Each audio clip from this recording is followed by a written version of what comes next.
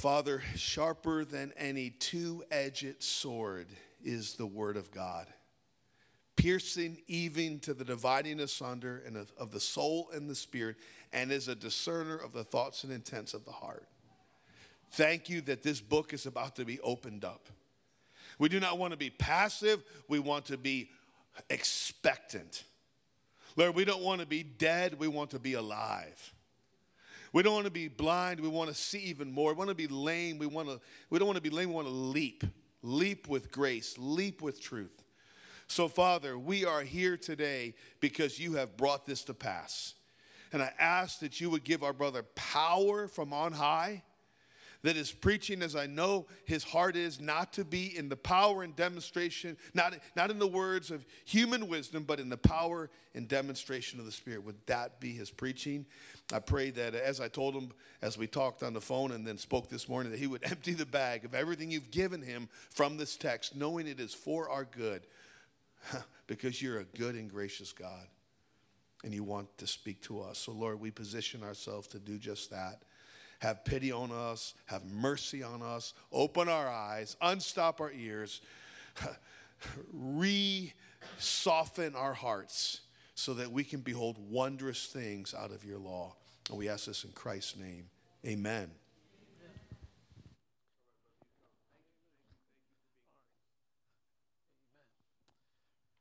Amen. Praise the Lord. Well, good morning, Restore Church.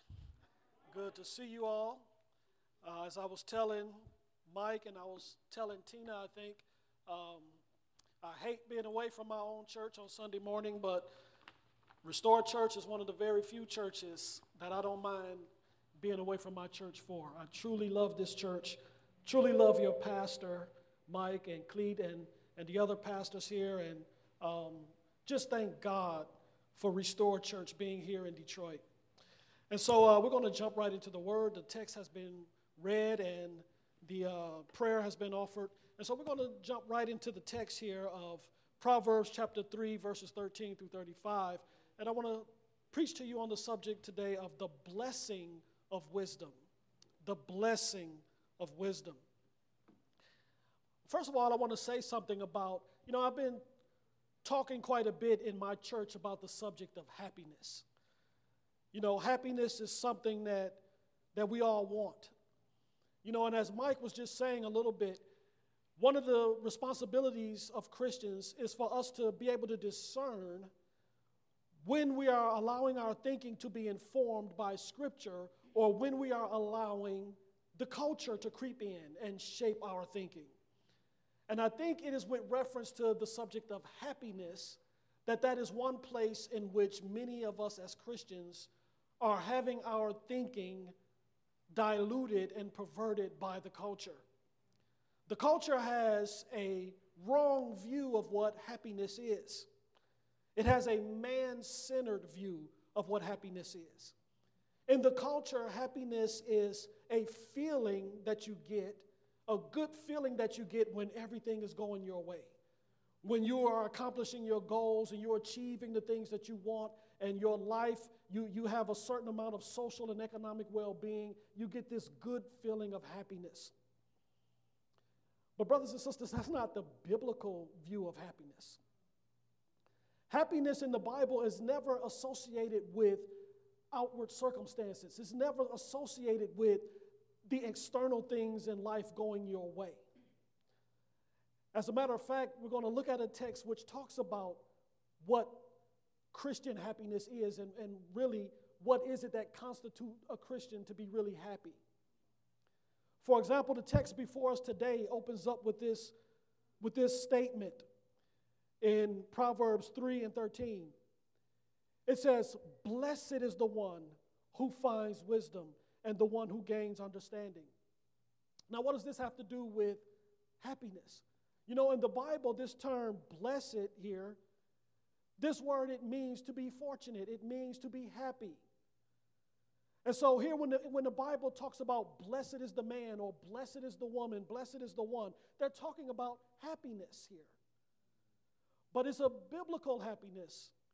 If you go through the Bible, if you would look in your concordance and look at all the places where the term blessed is used, Never does it say, blessed is the one who have the $300,000 house. It never says, blessed is the one or happy is the one who has the perfect marriage and the perfect children. It never says, happy is the one who has accomplished all of their goals. But the blessed person is the happy person is always the one who has this certain relationship with God. Blessed are the people whose God is the Lord. Blessed is the man who walks not in the counsel of the ungodly. Blessed is the one who fears the Lord. True blessedness, true happiness has to do with being in a right relationship with God and living one's life in conformity to God's will. Blessedness, happiness. It is a favor that is bestowed upon us. It is a state of well-being spiritually and physically that stems from a life of obedience and right relationship with God. And in Proverbs, the writer is telling us here that we are truly happy, we are truly blessed, if among other things in association with God, if we have wisdom. Again, look at it. Blessed is the one, or happy is the one who finds wisdom and the one who gets understanding. Now, before we can really unpack what's being talked about in this passage, because what he's showing us here in Proverbs 3 and beginning at verse 13, he is showing us the value of wisdom. He makes this declaration, blessed is the one, happy is the one who finds wisdom and the one who gains understanding. And then he's going to go on to elaborate why the one who has wisdom is blessed or happy. He's going to outline for us the benefits that come to us from being wise and from having this wisdom.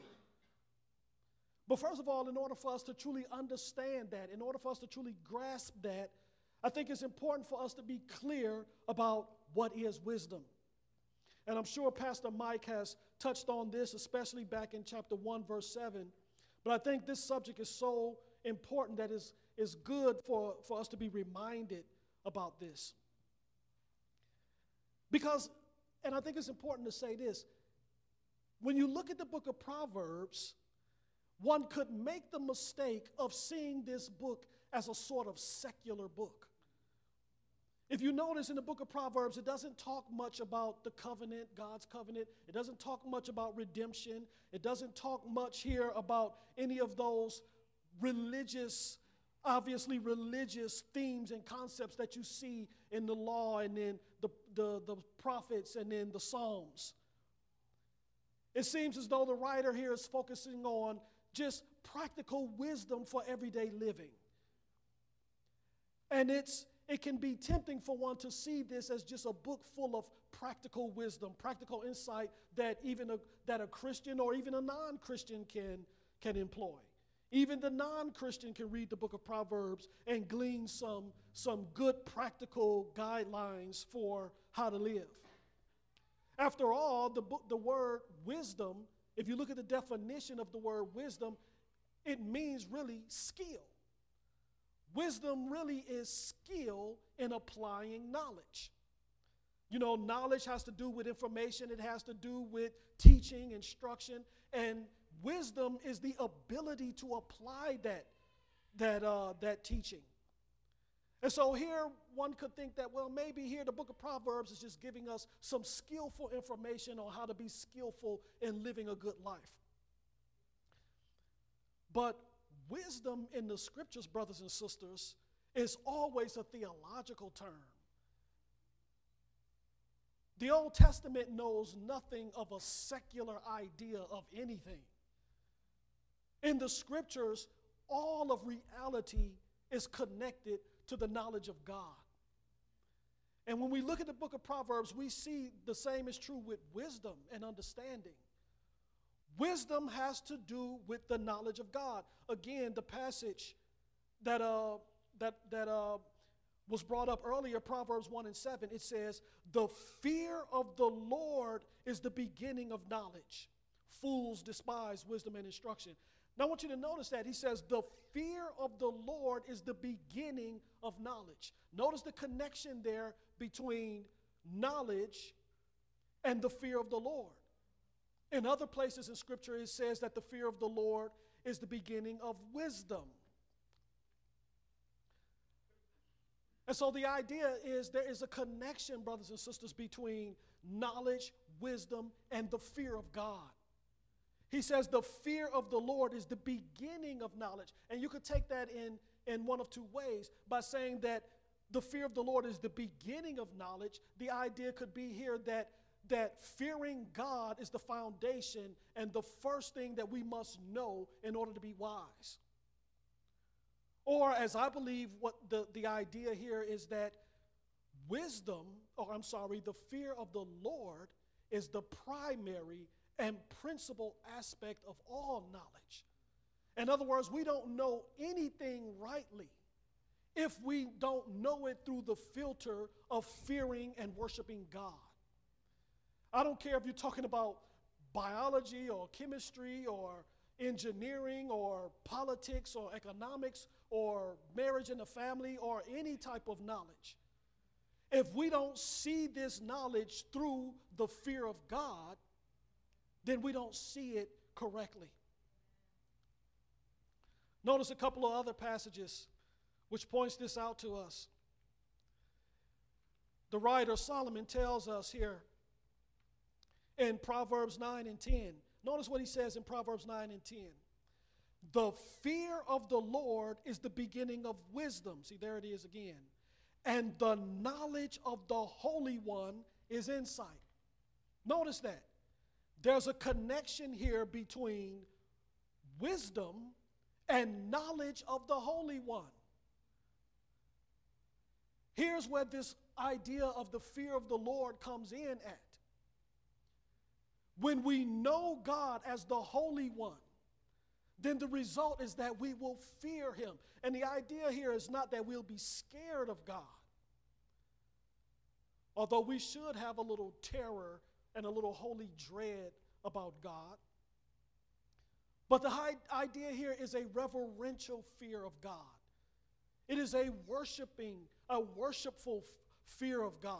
In the Bible, when the Bible talks about fearing the Lord, that is the attitude out of which the worship of God flows. There is a connection between worshiping God and reverencing him and fearing him. The fear of the Lord that Solomon is talking about here is an attitude that apprehends the majesty and the holiness and the greatness of God. And therefore the response is to revere this God, to be in awe of this God, to love this God, and to be moved to worship, serve, and obey this God.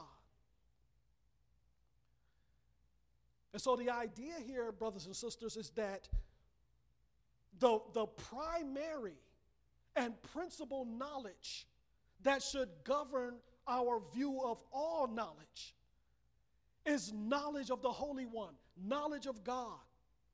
We are to understand and have insight into the knowledge of God. And we know that our knowledge of God is correct when that knowledge moves us to fear and reverence, worship, serve, and obey this God. And the writer is telling us this is wisdom. This is wisdom. Again, Proverbs 9 and 10. The fear of the Lord is the beginning of wisdom, and the knowledge of the Holy One is insight. So the fear of the Lord is synonymous with the knowledge of the Holy One. Proverbs 15:33.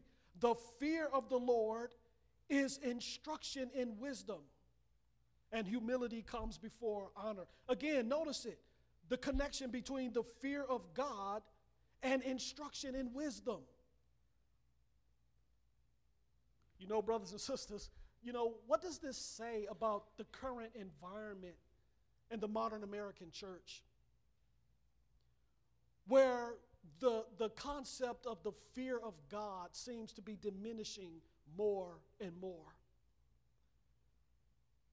Well, we don't talk much about the fear of the Lord. We think it's an Old Testament concept. And Jesus came, the Old Testament God, he's this mean, terrible God who burns up cities and opened up the ground and swallow people alive and stuff. But Jesus, he's a loving God. He's the compassionate, meek, no more of this fear of the Lord stuff. I always find it interesting that in Isaiah 11, when it gives a prophecy of the Messiah, it gives a prophecy of the coming of Jesus, the coming of the Messiah and his kingdom. And one of the things it said about Jesus is that he would be filled with the Spirit, and it mentions the spirit of power and the spirit of wisdom and all of this. And one of the things it says, what the spirit of the fear of the Lord will be upon him. And then a few verses down, it says, his delight will be in the fear of the Lord. Jesus delights in the fear of the Lord. And if you still don't think this is a New Testament idea, just look at Hebrews chapter 12. Towards the end of the chapter, where the writer says, having a kingdom that cannot be moved or shaken, let us therefore have grace by which we might worship God with reverence and godly fear. But again, Proverbs is telling us that you can't fear God unless you have the knowledge of God and insight and understanding into the knowledge of God. And maybe that's why we see this idea of the fear of God diminishing in our church today, in the American church, because we don't talk and teach about the knowledge of God. We don't have the knowledge of the Holy One. And again, I think that stems back to this thing I talked about earlier, this wrong idea of happiness, whereby we think that the whole point and purpose to life is to be happy, to accomplish our goals and to do what we want and to be catered to and to have our needs met. Life is all about me being happy. And so God is not this awesome, majestic, holy being that I was created to know and to worship, but he's there to meet my needs and make me happy. But again, brothers and sisters, that's not the biblical concept here. And so the fear of God, and another term is the word piety. It's another word we don't talk about, we don't use nowadays. Piety or godliness. Godliness, again, it means the fear of God, fear and reverence of God. We're losing the sight of this, that a major part of the Christian life is the pursuing of godliness, the pursuing of piety, the pursuit of the fear of God. But we can't gain that without the knowledge of God. That, my brothers and sisters, is wisdom. This is what the writer is trying to get us to see that we are to be pursuing. And this is what makes us truly happy and blessed. When we have this knowledge of God and a knowledge of his ways, which leads us to fear him and obey him, then we are truly blessed. And so now he goes on to let us know exactly what is it that is so good about wisdom, this knowledge of God which leads to the fear of God. What is it that makes it such a blessing? But first of all, I want you to notice that this wisdom doesn't just come to us automatically. It must be sought after. Notice again what he says there in verse 13. Blessed is the one who finds wisdom and the one who gets understanding. Notice he says, blessed is the one who finds wisdom. The idea is one who has searched for it, one who is seeking for it. He points that out in Proverbs chapter 2. I want you to hear what he says in Proverbs chapter 2 in verses 1 through 5. It says, my son, if you receive my words and treasure up my commandments with you, watch this, making your ear attentive to wisdom and inclining your heart to understanding. Yes, if you call out for insight and raise your voice for understanding, if you seek it like silver and search for it as for hidden treasures, then you will understand, notice it, the fear of the Lord and find the knowledge of God. You see the connection? There it is again. He says, when you listen and be attentive to wisdom, inclining your heart to it, when you call out for it and seek it, when you pursue this wisdom, when you pursue understanding, then you will understand the fear of the Lord and find the knowledge of God. But notice the effort that is required here. We don't just grow in the knowledge of God by chilling out on the couch and flipping through our cell phones all day. We must pursue it. We must seek it. And so as he said, blessed is the one, happy is the one who finds wisdom. He's saying blessed is the one who pursues after wisdom, who seeks after it. There's a sense of urgency here. But again, notice also, brothers and sisters, as he begins to tell us what the benefits of this wisdom is. First of all, wisdom is better than any other thing that we can place a value on. It's better than any other thing that we can place a value on. Again, look at verse 14. For the gain from her is better than gain from silver, and her profit better than gold. You see that? Silver and gold is basically, in our modern day, would be considered lots of money, a big bank account, a big retirement fund, a big house, possessions, expensive things. Wisdom is better than those things. Why? Because true wisdom, again, is the knowledge of God. It is the knowledge of the fear of God. It is a life of worship, a life of obedience. Yes, obedience is a part of it. We'll see that in a minute. Again, wisdom is better than anything that we can profit by. It is greater in value than all that the world has to offer. Look at verse 15. She is more precious than jewels, and nothing you desire can compare with her. Again, brothers and sisters, showing you the superiority of the knowledge of God. Again, the world thinks that you can't be happy unless you have these possessions. The scripture is saying if you have the knowledge of God, if you are a worshiper of God, if you understand God's word in truth and you have a heart to pursue God's word, then you're happy, you're blessed. You have no reason to be down in the dumps and with your head hanging down. If you know God, if you know his word, then you are blessed. And brothers and sisters, understand that all of this is pointing us to God's word. Notice what else it said in the scripture we just read in Proverbs 2, 1 through 6. He says that when you seek after wisdom and incline your heart to understanding, he says, then you will understand the fear of the Lord and find the knowledge of God. And look what else it says in verse 6 of Proverbs chapter 2. For the Lord gives wisdom. From his mouth come knowledge and understanding.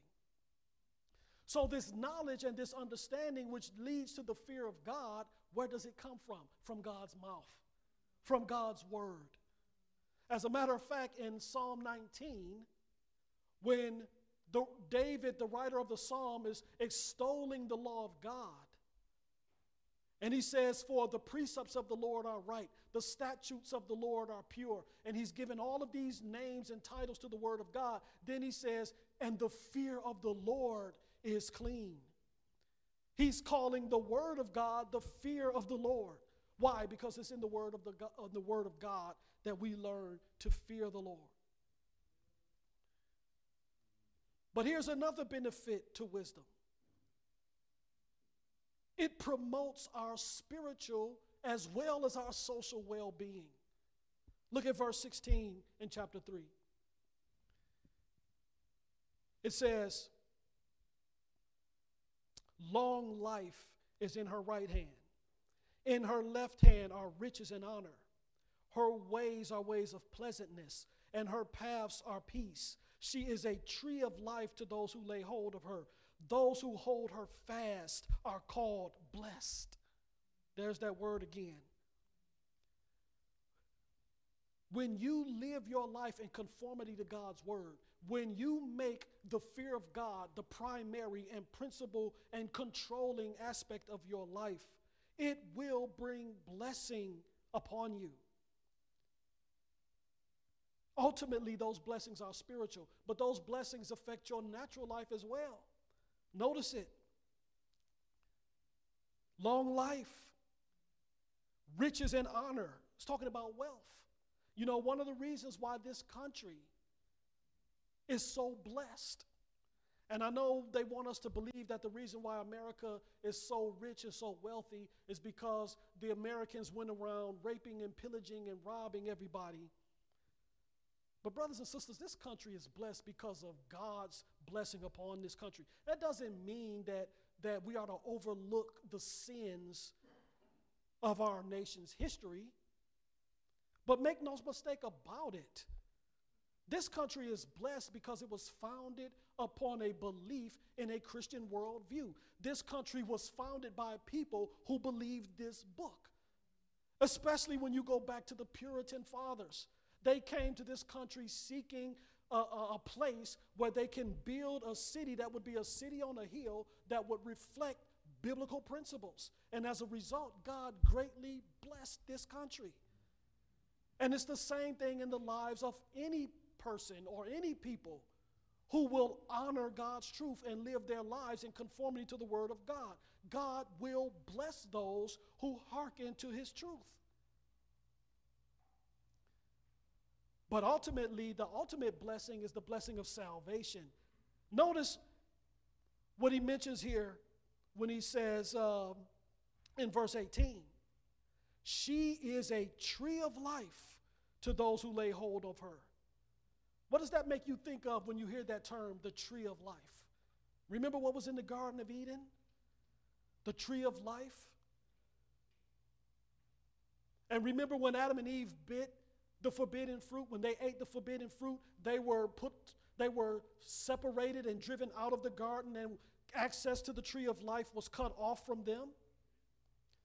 And how do we gain access again to that tree of life? In Jesus Christ. And so the wisdom of God leads us ultimately to the knowledge of Christ, which leads us to salvation.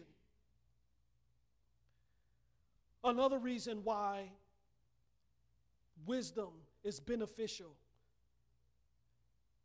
Those who use wisdom and walk in wisdom are, in a sense, participating in that which is of God. Wisdom is of God. God himself does his works in wisdom.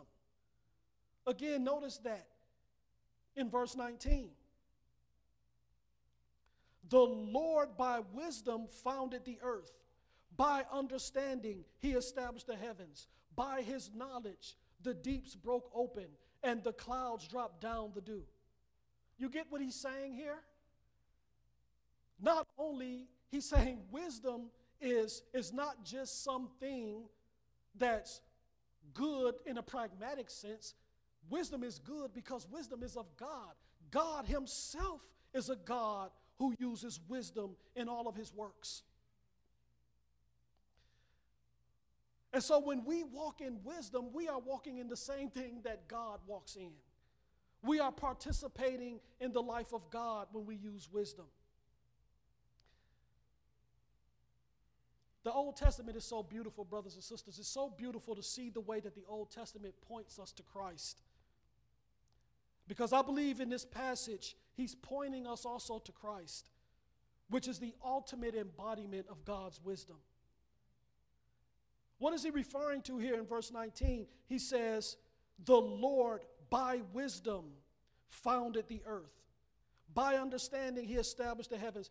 Throughout, the Bible tells us that God created the heavens and the earth by his wisdom and by his word.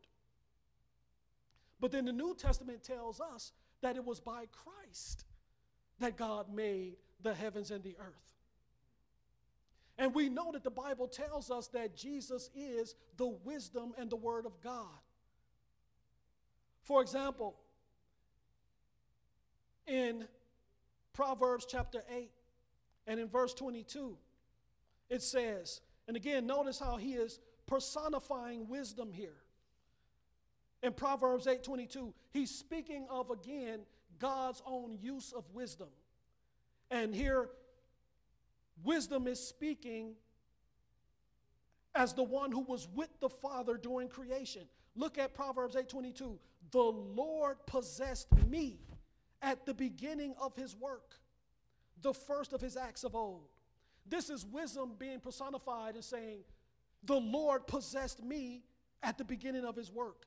What? The beginning of what work? Genesis 1:1, the creation. Read that, the rest of that passage. But notice what it says down in verse 30, Proverbs 8:30. After he outlined how God was doing the work of creation on the 6 days of creation, it says, then I, this is wisdom talking again, then I was beside him like a master workman, and I was daily his delight, rejoicing before him always. Wisdom is speaking here and saying, when God created the heavens and the earth, when God made the planets, when God made the grass and the beast of the field, and he made man to dwell upon the earth, wisdom says, then I was beside him like a master workman. Doesn't all of this sound familiar, brothers and sisters?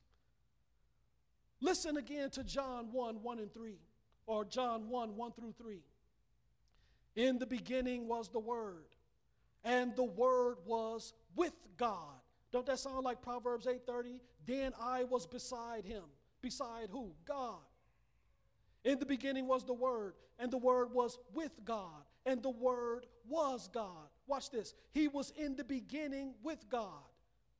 All things were made through him, and without him was not anything made that was made.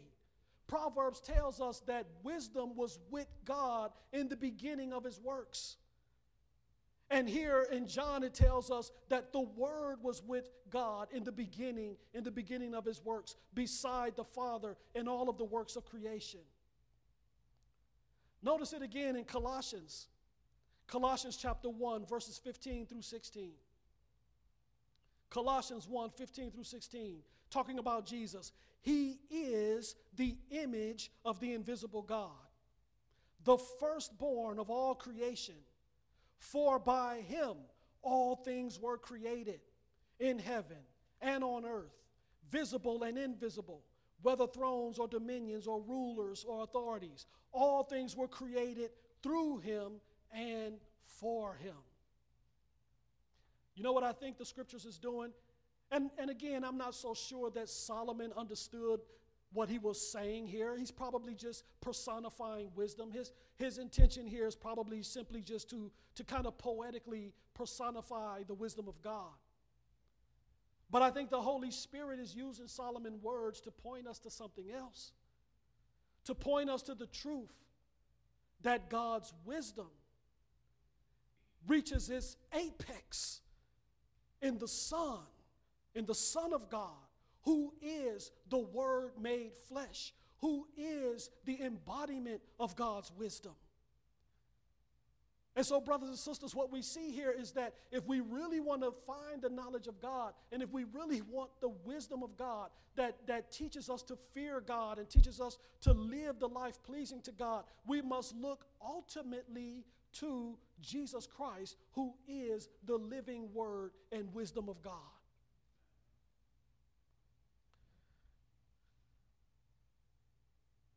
But then he goes on, brothers and sisters, to give us an imperative to guard wisdom. Just like anything that is valuable must be guarded.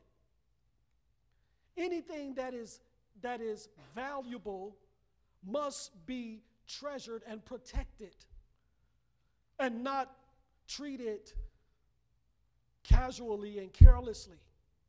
Again, notice what it says here in verse 21, Proverbs 3:21. My son, Do not lose sight of these. Sight of what are these? The wisdom and the understanding. Do not lose sight of these. Keep sound wisdom and discretion. That word keep, brothers and sisters, it means to guard. Just like Adam was told to keep the garden. He was to protect it. He was to watch over it. He was to guard it. The same thing with the knowledge of God, the knowledge of the fear of the Lord, the knowledge of how to live a life pleasing to God. We must not lose sight of this knowledge. And listen, when we are not proactive in treasuring Scripture and memorizing Scripture and seeking to grow in our understanding of it, we will lose it. We will lose sight of it. You never reach a point where you say, okay, I've graduated from the Bible. You know, I understand it all. I've read Genesis from Revelation. Okay, I don't need this no more. You never reach that point. As a matter of fact, the more you dig deeper into Scripture, the more you realize how much of it you don't understand. And the more you see how much you need to spend more time digging deeper and deeper and relying more and more upon the Spirit to teach and illuminate you, the more you realize you need to be taught. And so he says that we are to not lose sight of wisdom and understanding in God's word, but we are to keep sound wisdom. We are to guard it. And then again, he talks about, or he shows us the benefits again, more of the benefits that derive to us from keeping and guarding and holding to the knowledge of God. But then also, he gives us instruction for applying this wisdom. So we've seen the benefits of receiving wisdom. We've heard the imperative to guard wisdom. But now, lastly, he gives us instruction for applying wisdom in verses 27 through 35. Notice here the instruction that he gives us in applying wisdom, beginning at verse 27. Do not withhold good from those to whom it is due, when it is in your power to do it. Now, what is this talking about? It's talking about justice. Do not withhold good from those to whom it is due. That's justice. Justice is giving to all their due. In the Bible, justice and righteousness are closely linked. What is he pointing us to? He's pointing us to the moral law, basically. The moral law, God's 10 Commandments, they teach us justice and righteousness. The idea here is that the knowledge of God not only teaches us how to fear and worship the true God, but it also teaches us how to live righteousness, how to walk justly in God's world. Again, look at it again in verse 28. Do not say to your neighbor, go and come again. Tomorrow I will give it when you have it with you. Do not plan evil against your neighbor who dwells strongly beside you. Do not contend with a man for no reason when he has done you no harm. Again, what is he talking about? He's fleshing out the law of God, which tells us to love your neighbor as you love yourself. Again, as I pointed out before, the book of Proverbs is not a secular book. All of these instructions are really applications of the law of God. Not only does the knowledge of God and the wisdom that leads to the fear of the Lord instruct us on how to live righteously, but it also instructs us how to hate wickedness and to hate what is evil. Look at verse 32 or verse 31. Do not envy a man of violence and do not choose any of his ways. In other words, do not envy or imitate the wicked person, the violent person. Do not choose any of his ways, for the devious person is an abomination to the Lord. That's a strong word there. It speaks of a strong hatred. God hates the devious person. Look at verse 33. The Lord's curse is on the house of the wicked, but he blesses the dwelling of the righteous. Towards the scorner he is scornful, but to the humble he gives favor. The wise will inherit honor, but fools get disgrace.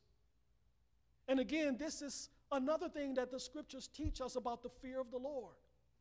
Another aspect of the fear of the Lord is to hate the things which God hates.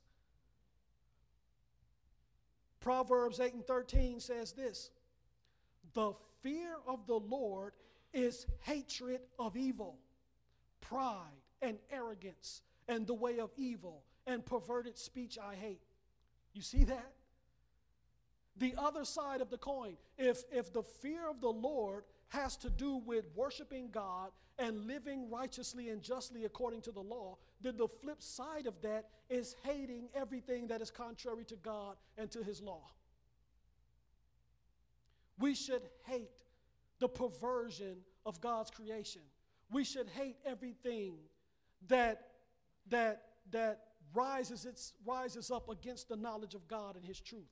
We should hate everything that distorts God's creation. We should hate everything that defiles, everything that is sinful and wicked.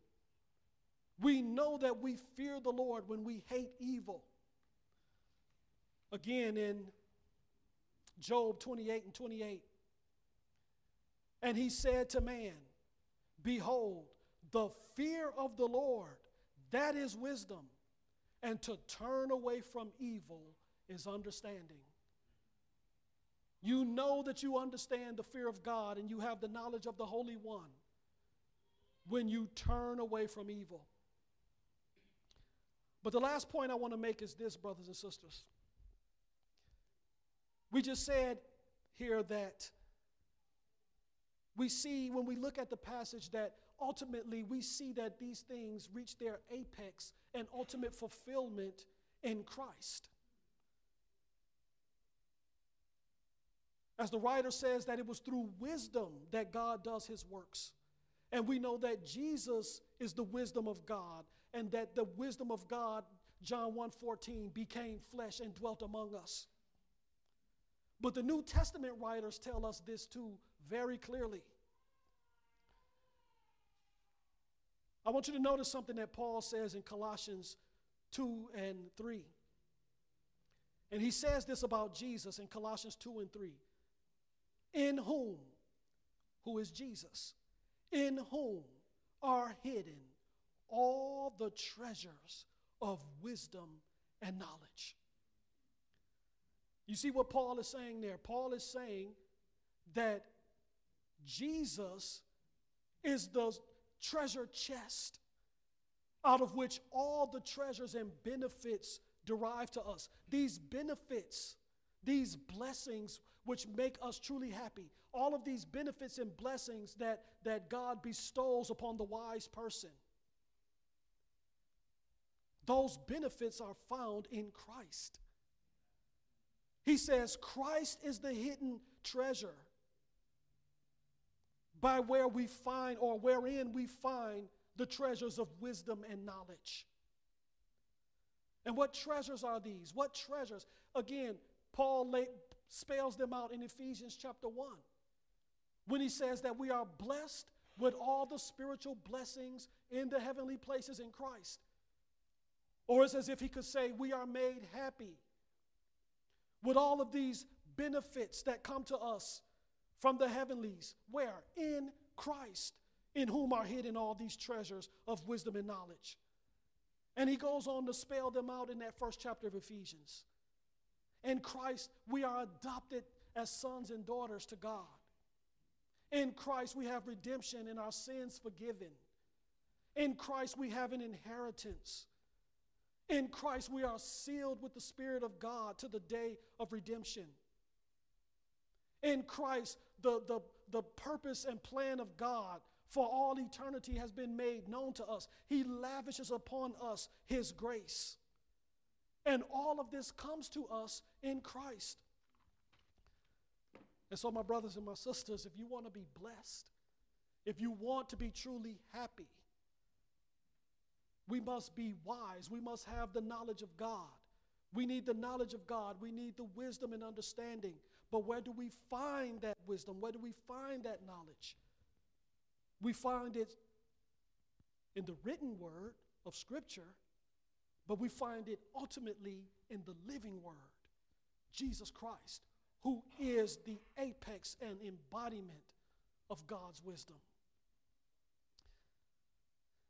Father, we just thank you that you have given us of your own wisdom, that we might have understanding, that we might know you, the Holy One. Oh God, give us a sense of urgency that we might pursue this wisdom, knowing that it is better than silver and gold and any treasure that we can treasure on this earth.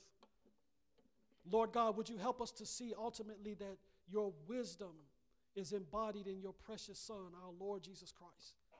May we pursue him and find all the hidden treasures of wisdom and knowledge. We ask this in his name. Amen.